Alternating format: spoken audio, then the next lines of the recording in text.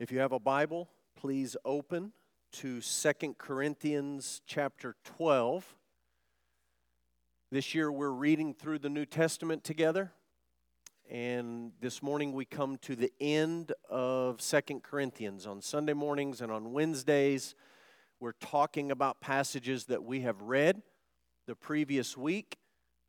In the early part of the year, the going was slow because the Gospels are long books. The book of Acts is a long book. Acts, Romans, 1 Corinthians, 2 Corinthians, they're all long books. I'll just give you a warning that we're about to push the accelerator down, and we're going to be reading books quickly. We're going to be going through entire books, sometimes multiple books in a single week, but this is our last Sunday in 2 Corinthians. I mentioned this last week just to sort of set the stage. The book of 2 Corinthians, Paul's letter, second letter to the church in Corinth, is divided into three parts. Chapter 1 through 7 focus on strengthening the church, encouraging the church. Chapters 8 and 9, we looked at chapter 8 last week, talk about stewardship, giving, generosity, how do we handle money. The last section of the book, 10, 11, 12, 13, is a call for repentance. And the people that Paul is calling to repentance are the small minority in Corinth who are still at this point loyal to a group of teachers that Paul calls the super apostles. And he calls them that tongue-in-cheek. He calls them that really to mock them, to say these guys make much of themselves. And they're not preaching the same gospel. They're preaching a different gospel. They're talking about Jesus, but he says in 2 Corinthians, they're talking about another Jesus, a different Jesus. And so Paul, in this last part of the book, is calling the church away from the super apostles and away from the teaching of the super apostles back to the truth of the gospel. That brings us to chapter 12. Verse 1, where Paul says, I must go on boasting. And I want you to understand that in chapter 12, when Paul begins to talk about boasting, he's referring back. He says, I must go on boasting. He's been boasting, and that happens at the end of chapter 11. And so if your Bible's open, I think it's helpful for you to see this. Look at 2 Corinthians 11, verse 16. Paul says, I repeat, let no one think me foolish, but even if you do, accept me as a fool, so that I too may boast a little. The super apostles were experts at boasting. And Paul has pointed that out to criticize them. And now he says, okay, if boasting is the game, let me do a little bit of boasting.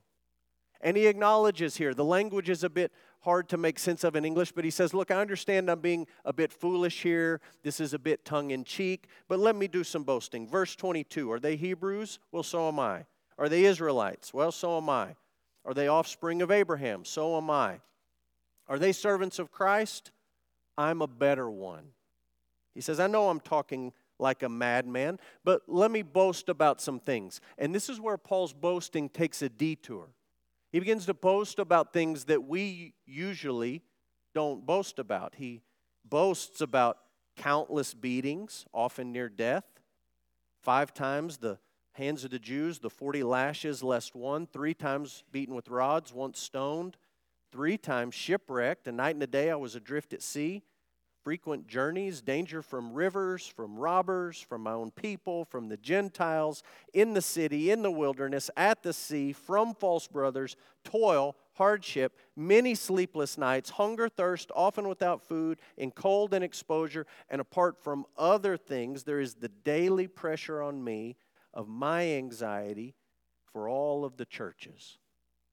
That's what Paul's boasting about, and we pick up this boasting in chapter 12, verse 1, where he says, I must go on boasting. Now, I want to give you the big idea of the passage, but before I do, I want you to understand what this passage is not primarily about.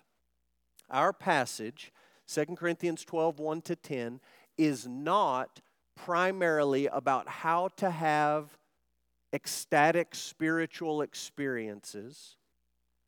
And it is not primarily about how to engage in spiritual warfare. Now, what we're about to read, Paul talks about a spiritual experience, and he certainly talks about spiritual warfare. But those are not the primary purpose of this section of verses. Here's the big idea, the primary thing that Paul is trying to communicate to the church in Corinth. The grace of God produces humility in the lives of His people. When you experience God's grace, your life will increasingly be marked by humility, not boasting like the super apostles, not being puffed up, not being a braggart, not having a big head, but your life will be marked by humility. Take your copy of the Scriptures. Let's read these verses together. 2 Corinthians 12, verse 1. Paul says, inspired by the Holy Spirit, I must go on boasting. Though there is nothing to be gained by it, I will go on to visions and revelations of the Lord. I know a man in Christ who, 14 years ago, was caught up to the third heaven. Whether in the body or out of the body, I do not know. God knows. And I know that this man was caught up into paradise. Whether in the body or out of the body, I do not know. God knows. He heard things that cannot be told, which man may not utter. On behalf of this man, I will boast, but on my own behalf, I will not boast, except of my weakness. Though if I should wish to boast, I would not be a fool, for I would be speaking the truth, but I refrain from it so that no one may think more of me than he sees in me or hears from me. So, to keep me from being conceited, because of the surpassing greatness of the revelations, a thorn was given me in the flesh, a messenger of Satan to harass me, to keep me from being conceited. 3 times I pleaded with the Lord about this, that it should leave me. But He said to me, my grace is sufficient for you, for my power is made perfect in weakness. Therefore, I will boast all the more gladly of my weaknesses, so that the power of Christ may rest upon me. For the sake of Christ, then, I am content with weaknesses, insults, hardships, persecutions, and calamities. For when I am weak, then I am strong. That's the Word of God. Let's pray together. Father, as your people, we gather together this morning around your Word. Your Word is true. Your Word is firmly fixed forever in the heavens. Your Word was challenged even in the days of Paul's ministry in Corinth, and your Word is still challenged today by many super apostles and their heirs and their protégés. Father, this morning, give us ears to hear the truth. Give us minds to understand a challenging passage. And give us hearts that are willing to submit to your word. We pray in Jesus' name. Amen. How many of you, when you were growing up, had a parent or a grandparent who liked to tell you, be careful what you ask for? Anybody ever tell you that? Maybe be careful what you wish for. You probably heard that nugget of wisdom somewhere along the way in your life. Best I can tell, that concept goes back at least to Aesop's Fables, an ancient collection of writings that teach moral, sort of practical truths. You've heard that saying or that sentiment in numerous songs or TV shows or movies. Be careful what you ask for.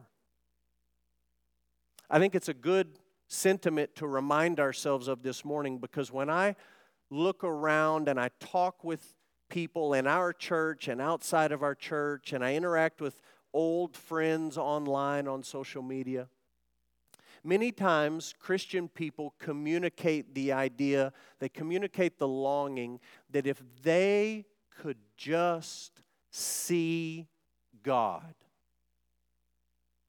if they could just for once in their life audibly hear God speak to them from heaven, if they could just for once in their life have a tangible experience of the invisible God, then their life as a Christian and their faith as a Christian would be so much better for it. Maybe you've thought that before. Maybe you found yourself in a stage of life where you just found yourself saying, God, I wish I could see you.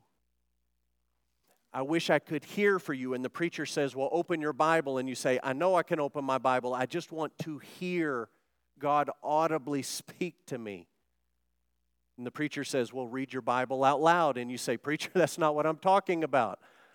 I just want to hear Him communicate to me. I need to have some tangible experience. If you've ever found yourself thinking that, I would remind you of a couple of things this morning. Number one, in the Old Testament, the people of Israel heard from God a lot, and they saw the manifestation of God's presence on multiple occasions, and they had incredible experiences with the one true God, and they consistently struggled in the faith department. Those experiences did not just completely solidify and strengthen their faith like you might think they will. I would also remind you of what the book of Hebrews says about the nature of faith. It is the conviction of things not seen. That's what faith is. So I'd remind you of Old Testament Israel. I would remind you of Hebrews and its definition of faith. I would also say to you, like your mom or your dad or your grandma or your grandpa, be careful what you ask for. Be careful what you ask for. In this passage, the Apostle Paul describes a spiritual experience that many of us at one point or another have found ourselves thinking, I just need that kind of experience. If I could just make one trip to heaven. I don't need to stay long. You can send me right back. I just need to go. I need to see it. I need to hear it. I need to experience it. Well, Paul did that, and he talks about it in this passage. And then he talks about a humbling experience that accompanied that spiritual experience. And most of us would say, I want the first, but not the latter. I would like to go to heaven and listen to the angels sing for 5 or 10 minutes. But the thorn in the flesh stuff, I'll pass. Be careful what you ask for. When I read this passage, there's a number of questions that come up in my mind. I've listed 7 questions here. These are not the only questions I have, but I had to cut some of my questions out for the sake of time, and we're going to focus on some of the big questions about this passage. Before we try to apply it to our lives, I just want us to try and make sense of what it says and what Paul is talking about here. So quickly, questions about 2 Corinthians 12, 1 to 10. First of all, who is the man? Verse 2, Paul says, I know a man. Who is that man? There are a few Bible scholars who say it's Apollos. We've read about Apollos in 1 and 2 Corinthians. There's a few Bible scholars throughout history who said it might be Peter. We read in the book of Acts that Peter had a vision, involved some hearing from the Lord, and so some people have said maybe it's Peter. But the vast majority, really the overwhelming, unquestioned majority of Bible scholars understand that when Paul says, I know a man, he's talking about himself. Which brings me to a really important question in making sense of this passage in the context of 2 Corinthians 10 to 13. Why would Paul switch from the third person to the first person? Why would he start off talking about, quote, a man, and then later in the passage start saying, I?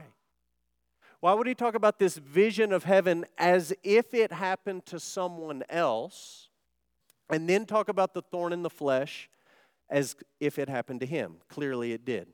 And I think the answer lies in the teaching of the super apostles. These super apostles came to Corinth behind Paul, and they boasted. What did they boast in? They boasted in their accomplishments, their resumes, their talents, their abilities. And Paul has mocked that, and he said, okay, you want to boast? I'll boast. Lost at sea, nearly beat to death, thrown in jail, the pressure of all the churches. Yeah, I can boast. And then he gets down to this passage and he says, okay, I'm going to boast. But he doesn't want to take credit for this experience in any way, shape, or form. That's sort of what he's getting at in this middle chunk of verses where he talks about verse 5 and verse 6. On behalf of this man I'll boast, but not on my own behalf. I'm only going to boast in my weaknesses. Essentially what he's saying is, I'm going to tell you about a spiritual experience that I had, but I don't want to take any credit for it, so I'm not even going to use the first person pronoun I. I'm just going to talk about a man.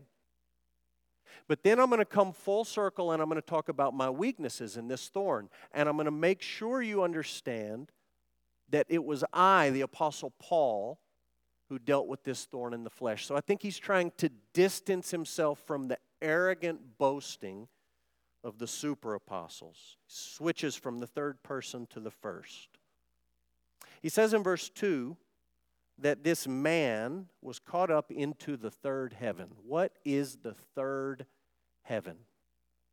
I don't think that you are to imagine levels of heaven like you might have levels of a department store. Level 1, you take the escalator up. Level 2, you take the escalator up. Level 3, the bottom level is okay. The second is a little bit better. The third is the best. I don't think that's what Paul is trying to suggest to you. I think Paul, a Hebrew, is playing off the Old Testament Hebrew word for heaven, which does a lot of lifting in the Old Testament. The Hebrew word heaven can refer to the sky, where the birds fly around. The Hebrew word heaven can refer to outer space, outside of our atmosphere. Or that same Hebrew word for heaven can refer to the very presence of God.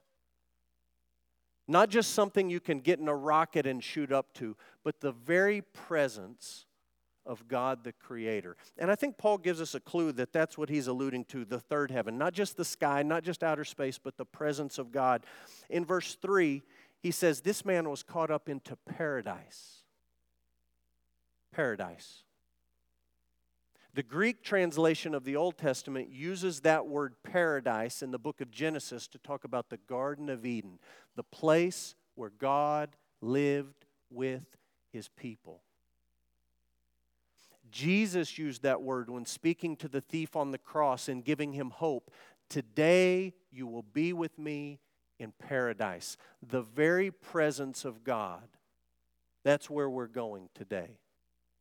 When Paul says, I was caught up into the third heaven, or this man was caught up into the third heaven, he's saying, I'm not just talking about levitation in the sky. I'm not just talking about going to the moon or the sun or the stars. I'm talking about an experience of the very presence of God, the third heaven.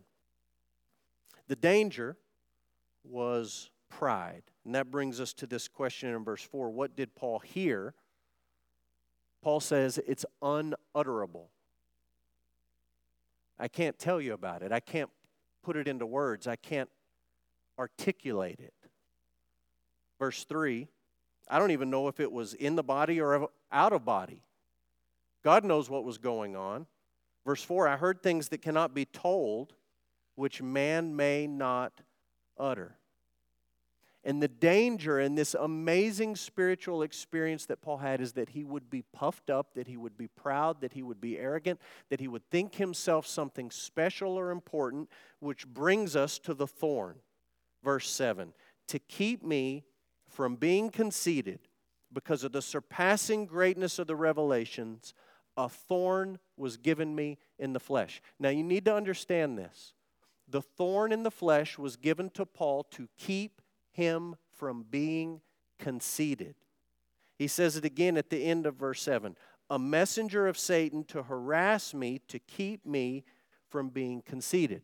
Now, you want to go down rabbit trails, just Google, what was Paul's thorn in the flesh?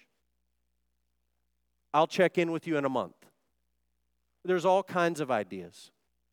Some people think it was demonic oppression or temptation of some kind. Maybe what Paul talks about in Ephesians 6, wrestling against the principalities and the powers. We're going to come to that concept in a minute. Some people say it was a physical ailment of some kind, maybe the result of all the beatings and the shipwreck and the abuse and the getting stoned and all of those things. Or some people say maybe it was his eyesight. There's some indications in the New Testament that Paul didn't have great eyesight. So some people say it was maybe blindness.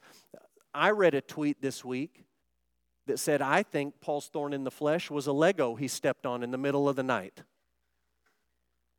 Obviously, that was a joke, but some people say it was something physical that Paul struggled with.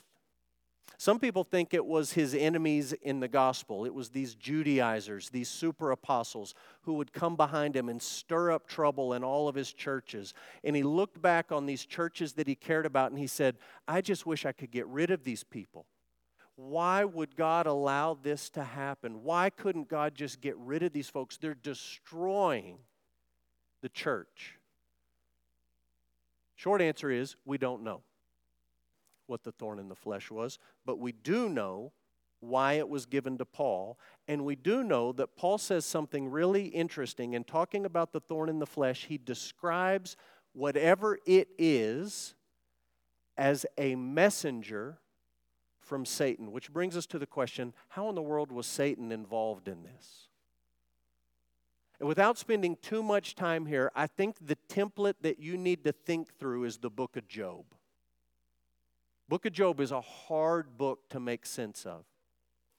But it's clear from the beginning of the book that Satan is real and that God is real and that Satan and God have a plan for Job's life. Satan's plan is to destroy Job and in the process to make God look pitiful. God has a different plan. And God's plan is to allow Job to suffer so that he, God, might look glorious. One thing happening to Job, Satan is involved, God is involved, they each have a different aim in it. I think that's what Paul's describing here. Satan had a plan for Paul to destroy him through this thorn in the flesh and to hinder the advance of the gospel. That was the plan of Satan. God also had a plan. God's plan was to allow this thorn into Paul's life and to not take it away so that he would not be conceited. You understand that a messenger of Satan would want Paul to be conceited. That's right up Satan's alley. So this thorn in the flesh was a messenger of Satan sent to destroy Paul in some way. But the ultimate purpose, God's purpose, is that Paul would not be conceited. One last question, and this is the hard one. Why in the world did God not answer Paul's prayers? Why did he not answer Paul's prayers? Paul says in this passage, verse 8, I pleaded with the Lord, not once, not twice, but 3 times. I pleaded with the Lord. I begged God to take this thorn away, whatever it was, whoever it was. I pleaded with God to take it away. And God said no. And the Lord Jesus responded, verse 9, my grace is sufficient for you, for my power is made perfect in weakness. Let's transition from our questions to application. And as we apply this passage to our lives, this final question, why did God not answer Paul's prayers, will become a bit more clear. 3 lessons from our passage. The first one is this: Satan is real, and he prowls around like a roaring lion seeking people to devour. That's happening in 2 Corinthians 12. That's what Peter talks about in 1 Peter 5:8. I've lifted Peter's words to make this point. Satan is real. The devil is real. He prowls around like a roaring lion seeking people to devour. This last week at preteen camp, we talked about this concept with our preteens. Talk about something that young people need to know as they get ready to launch out into the world in increasing new ways. They need to understand that there is an enemy who wants to devour you. And the Bible says to young people, to middle-aged people, to old people, you had better put on the whole armor of God if you are going to stand against the schemes of the devil. The whole armor of God. That's what we talked about this last week at preteen camp. There is not one place in the Bible, never from beginning to end, never, never, never, are you and I called to obsess over Satan or the devil or demons or all of this sort of spiritual warfare stuff. We're never called to obsess over spiritual forces of evil. However, from the beginning of the Bible to the end of the Bible, we are called to understand that we have spiritual enemies who want to destroy us. Satan is real. Demons are real. And they really want to destroy you. They want to destroy your career. They want to destroy your family. They want to destroy this church. They want to destroy your relationship with your spouse, your relationship with your children, your relationship with your parents. They want to destroy you. Many times Americans live as if we don't have these sorts of enemies. C.S. Lewis said it like this. This is a quote I've shared with you a number of times. He said, there's two equal and opposite errors into which our race can fall about the devils. One is to disbelieve in their existence. The other is to believe and to feel an excessive unhealthy interest in them. They themselves, the devils, are equally pleased by both errors, and they hail a materialist or a magician with the same delight. The materialist says, there are no spiritual forces of evil. The magician says they're out there and I need to somehow control them and name them and interact with them. And Lewis says, look, spiritual forces of evil in the heavenly places are fine with either error. The dominant error where we live, when we live, is to ignore them, to believe that they're not real. It's been said the greatest trick the devil ever played was convincing the world he did not exist. Would it change the way you walked to your car if I told you that our parking lot was filled with landmines? It might. Would it change the way that you drive to lunch in a little while if I told you that there would be hundreds of drunk drivers on the road at the same time you're on the road? It might. Would it change the way that you lay your head on the pillow tonight if I told you that the thief was coming to your house tonight? Probably so. What if I told you that there are spiritual forces of evil in the heavenly places that want to devour you? Would that change the way that you live today? Would that make you more serious about putting on the whole armor of God? Listen, we could elaborate at great length about what these spiritual forces of evil want to happen in your life. Let me just give you a basic idea of what they're looking for. They want you to doubt the truthfulness of God's word. Did God really say, don't eat of that tree? They want you to doubt the goodness of God. Why won't God take that thorn away from you? Doesn't He love you? They want you to doubt the very existence of God. Maybe God's not there at all. And your prayers are just going out into the air. They want you to doubt and question the value of God's church.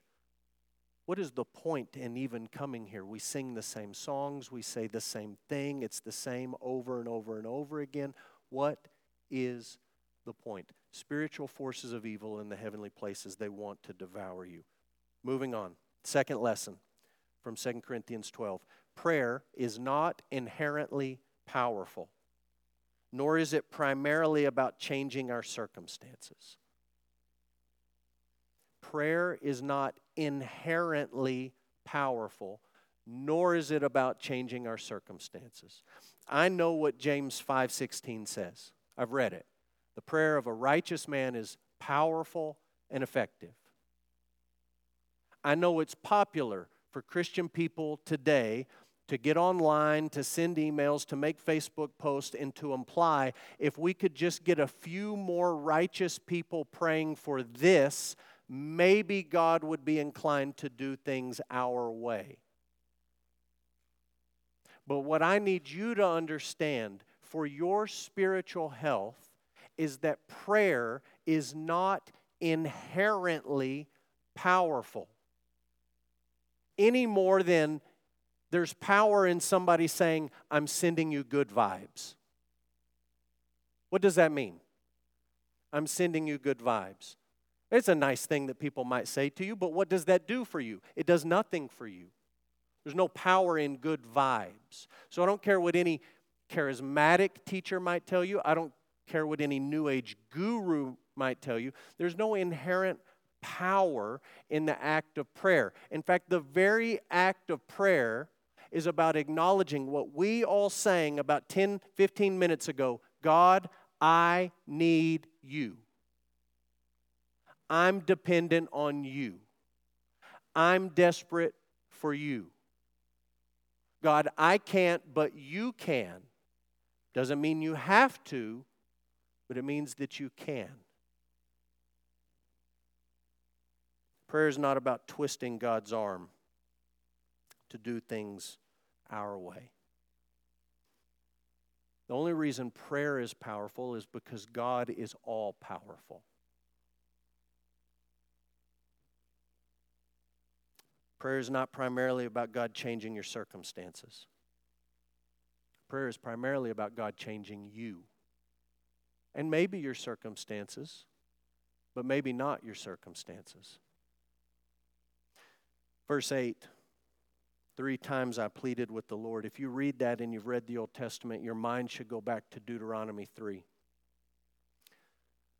Deuteronomy 3, Moses says, I pleaded with the Lord to let me go into the promised land. And he said, no.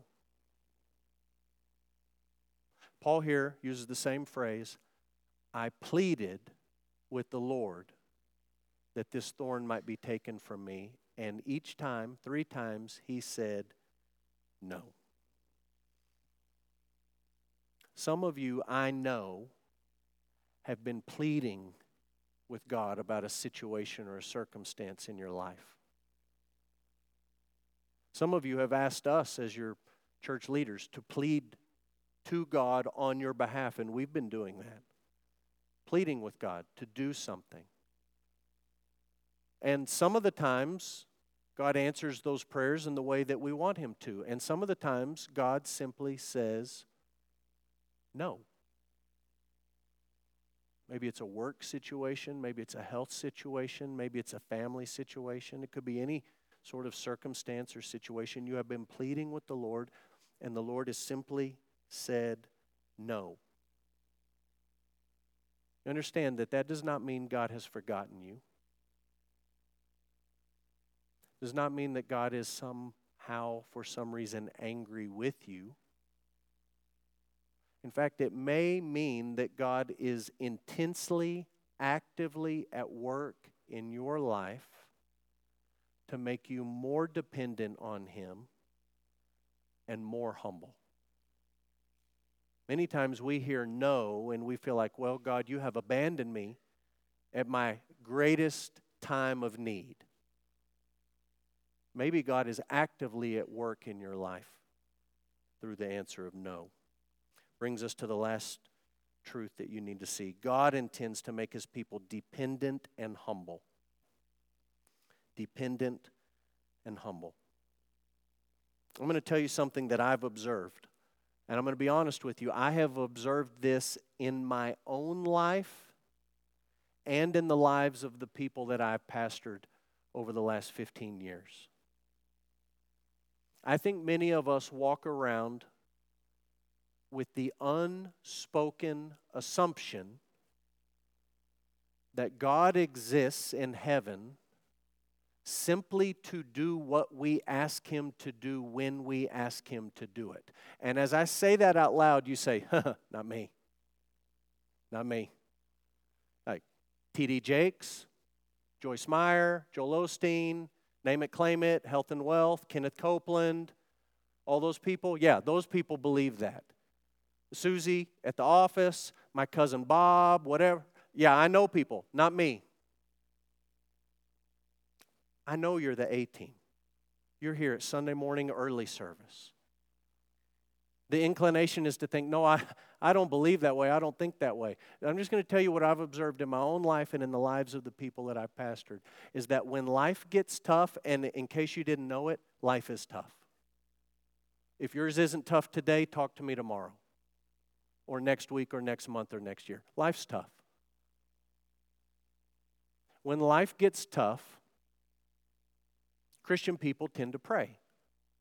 Probably more than they've been praying before life got tough. We tend to ask God to do things for us. God, do this, heal this person, fix this, change this, remove this. And sometimes God says, yes, and He answers those prayers and we give thanks. And sometimes God says, no, my grace is sufficient for you and my power is made perfect in your weakness. And what I have observed in my own life and in the lives of the people that I pastor is that when God says no, even if we don't identify with the crazy name it, claim it, prosperity preachers and teachers, we step back and we say, either in our hearts or maybe out loud, God, why aren't you answering my prayers? God, why aren't you doing anything? God, I'm in the same mess that I was in last week, and the month before, and the year before. Nothing has changed. I have prayed about this. God, done my part. Now it's time for you to do your part. It's rooted in a very unbiblical assumption that God simply exists to do whatever it is that we ask Him to do in a timely manner. What if that assumption is wrong? What if God doesn't exist to do whatever we ask Him to do whenever we want Him to do it? What if, you may find this hard to believe or imagine, but what if God actually knows more about life than we do? The present, the future, eternity, the past. What if God sees more than we see and understands more than we can comprehend? What if the popular bloggers, authors, conference speakers, podcasters who keep telling you you're strong, you're capable, you're enough, you're the best, what if they're not speaking biblical truth? What if somebody like John Piper is right when he says that at any given moment, God is probably doing 10,000 things in your life and you might be aware of 3 of them? What if that's true? What if those who say to you, God won't give you more than you can handle, are speaking for the devil? And what if the Apostle Paul is actually onto something? Corey preached about this a couple of weeks ago. What if the Apostle Paul is actually onto something when he says, we don't want you to be unaware, brothers, of the affliction we experienced in Asia. We were so utterly burdened beyond our strength. Not almost up to the limit of our strength, beyond our strength. We despaired of life itself. Indeed, we felt that we'd received the sentence of death, but that was to make us rely not on ourselves, but on God who raises the dead.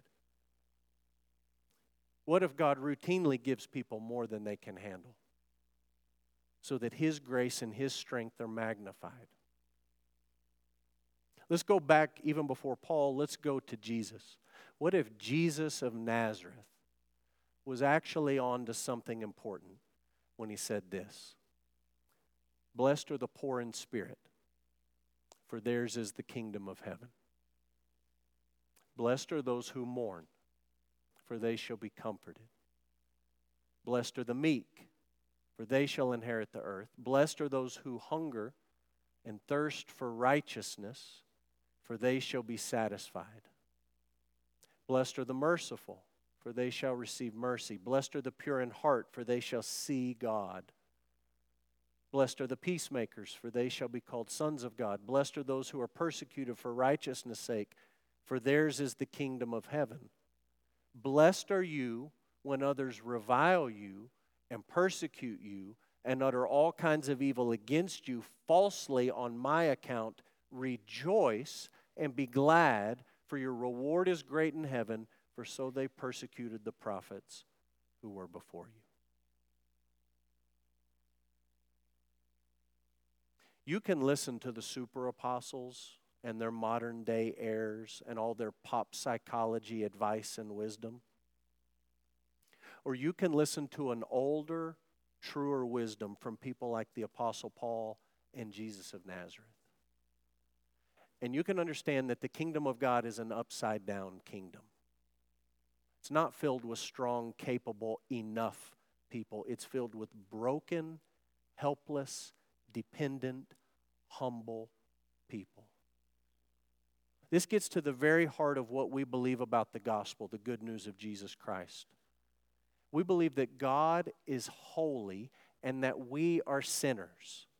And that we, in our sin, don't even have the ability left to ourselves to come to God and offer Him anything. And if we did have that ability, we don't have anything to offer Him. Instead, what we believe is that God came to us. He humbled Himself, and He became a servant obedient to the point of death, even death on a cross. It's an upside-down kingdom. The King who dies for His people. The King who calls sinners to throw themselves on His grace and His mercy so that they might find life, joy, peace, hope, eternity. Have you thrown yourself on the mercy of God revealed in the person and work of Jesus Christ? Are you daily throwing yourself on the mercy of the Lord Jesus?